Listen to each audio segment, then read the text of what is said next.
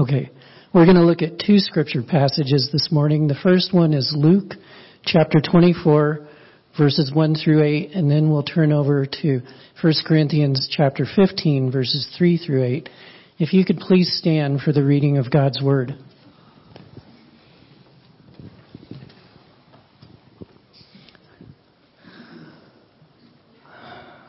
On the first day of the week, very early in the morning, the women took the spices they had prepared and went to the tomb.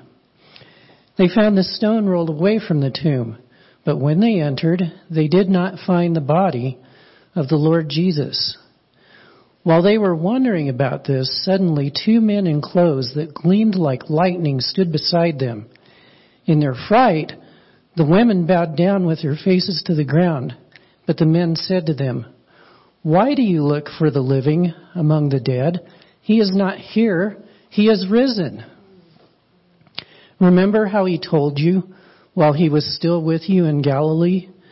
The Son of Man must be delivered into the hands of sinful men, be crucified, and on the third day be raised again." Then they remembered his words.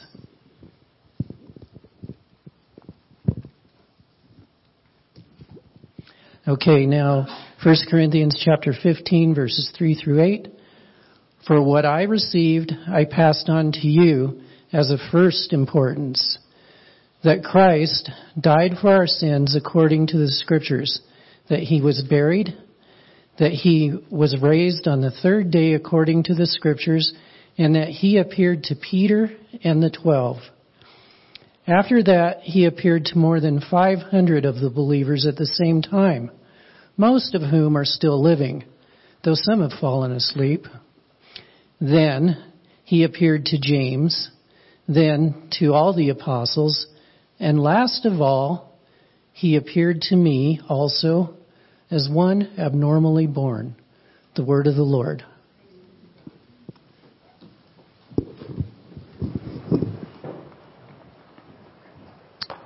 Thank you, Dean.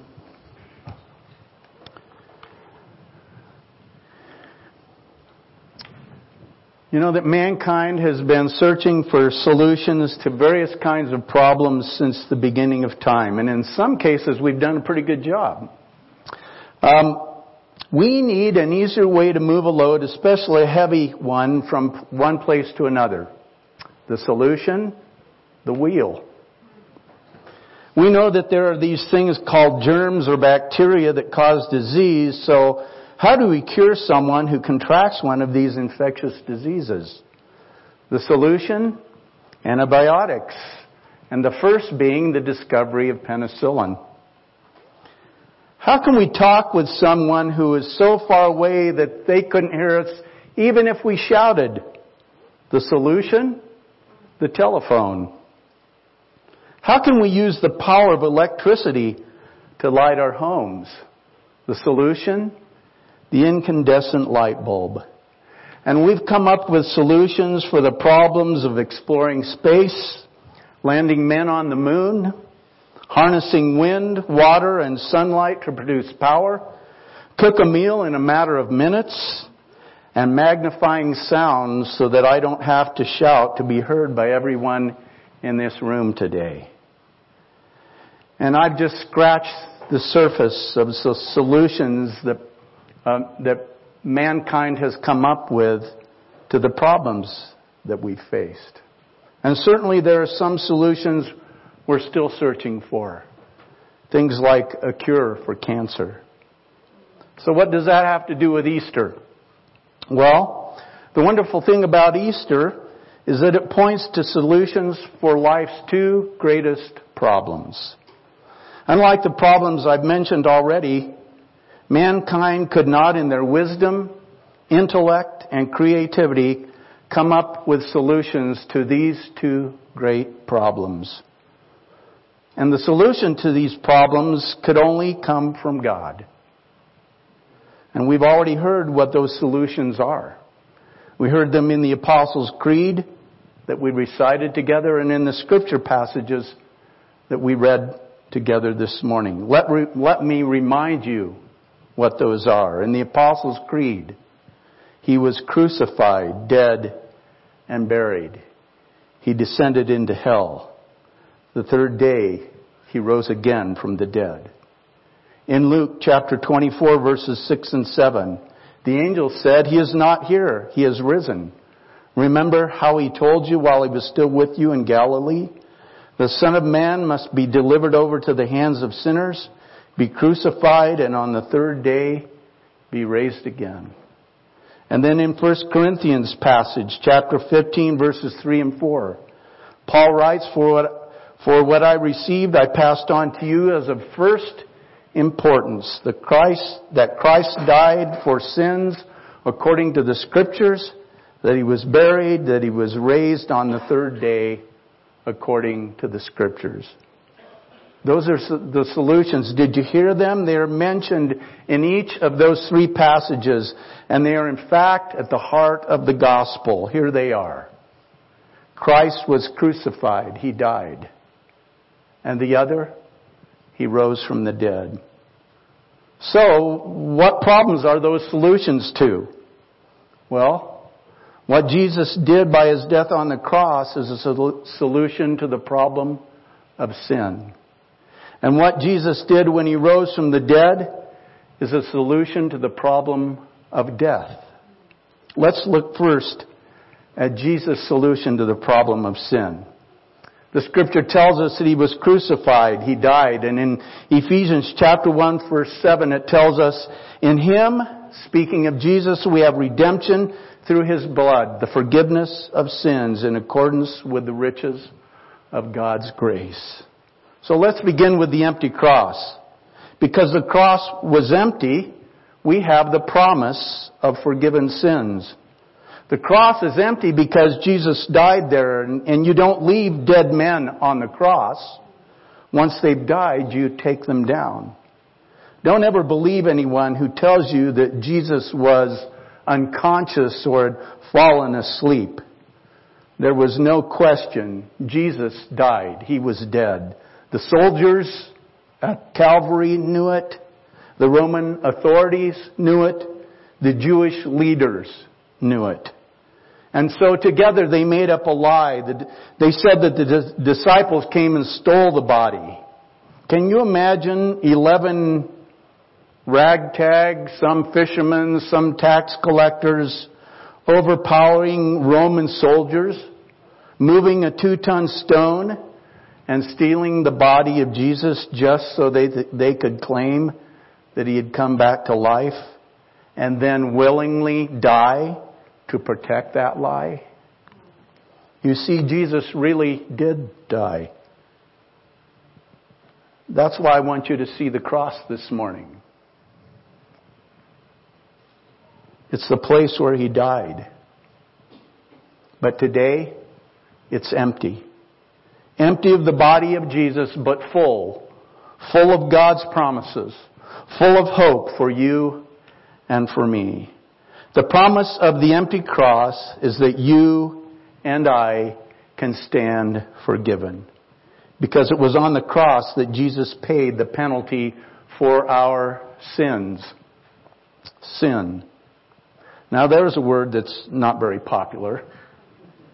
It's a word that isn't politically correct. But the simple fact of the matter is we have all sinned. Every one of us. You, me, the person sitting next to you, behind you, in front of you. We have all sinned, the Scripture says, and fallen short of the glory of God.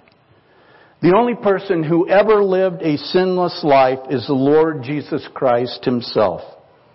Everyone else has failed. So here's the problem. According to God's law, the wages of sin is death. He says, the soul that sins will surely die. So because we have sinned, we deserve God's just punishment. We deserve eternal death. The Bible describes that as hell. However, when you look at the empty cross, it is a reminder of God's promise that we have been forgiven. On that cross, Jesus paid the penalty for our sins. God's Word tells us again, God demonstrated His own love toward us in that while we were still sinners, Christ died for us. See, it was on that cross that Jesus Christ offered His perfect, sinless life on behalf of each one of us.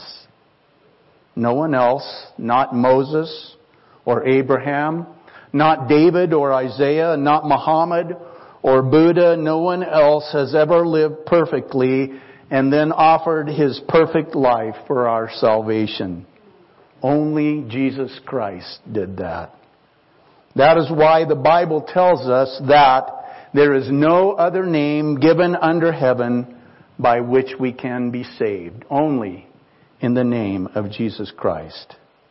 And when Jesus Christ breathed His last on the cross, He cried out, "It is finished." See, He did that because the penalty was paid. On that cross, that empty cross, it was there that His blood was spilled for our salvation. Before that fateful Friday, God could open His book with our names in it, and written in black were the words "guilty of sin" by each of our names. But because Jesus went to the cross, our sin accounts can literally be transferred to His name. Because of what Jesus did on that day, across your name and mine, it could be written, "Forgiven, forgiven, forgiven." Because of the work that Jesus did on the cross, you and I can be forgiven. See, the first solution of Easter is the empty cross, and it's filled with the promise of forgiven sins. Jesus also provided a solution to the problem of death. The Scripture tells us that He rose from the dead. Hebrews chapter 2, verses 14 and 15. Since the children, speaking of us, have flesh and blood, He too, Jesus, shared in their humanity so that by His death He might break the power of him who holds the power of death, that is the devil, and free those who all their lives were held in slavery by their fear of death. So how by His death did He free us from the fear of death? He did it by not staying dead. He rose from the dead. Let me tell you about Philip. Philip never looked or felt like he belonged. He was pleasant enough, but he looked a bit different and sometimes seemed unusual to his 8-year-old classmates. In his Sunday school class, several weeks before Easter, Philip's teacher introduced a special project. He gave each member of the class a plastic egg. You know, the kind that pantyhose used to come in? And he explained that each child was to go outside and find a symbol for new life and put it inside that egg. And enthusiastically, the class responded. And back in the classroom, eggs were opened one at a time, with each child explaining the meaning of his symbol. In the first egg was a pretty flower. In the next, a beautiful butterfly, while green grass was in the third. The children oohed and awed. In another was a rock, which prompted laughter. Finally, the last egg was opened, and there was nothing inside. "That's stupid," said one child. Another grumbled, "Someone didn't do it right." The teacher felt a tug on his shirt. It was Philip, who said, "That's mine, and I did do it right. It's empty, because the tomb was empty." Philip continued to struggle with many physical problems. That summer he picked up an infection which most children would easily have shaken off. But Philip's weak body couldn't, and a few weeks later he died. At his funeral, 9 8-year-olds with their teacher brought their symbol of remembrance and placed it near his coffin. Their unusual gift of love to Philip wasn't flowers. It was an empty egg. Now a symbol to them of new life and hope. It was Philip, the different child, who had helped his friends see the wonderful hope in the message of Easter. For in the fact of the empty tomb is the truth of the resurrection of Jesus Christ, and the promise to every one of us who have accepted Christ as Savior that we too will be raised to eternal life.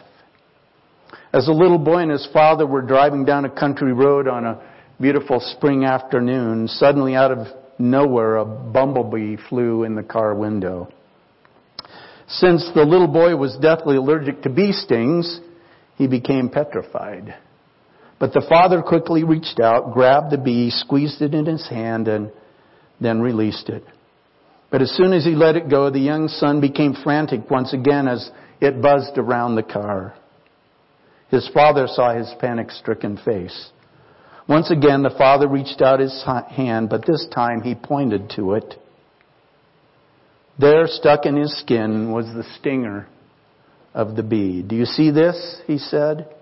You don't need to be afraid anymore. I've taken the sting for you. And this is the message of Easter. We do not need to be afraid of death anymore. Christ faced death for us, and by His victory we are saved from sin. Christ has taken the sting.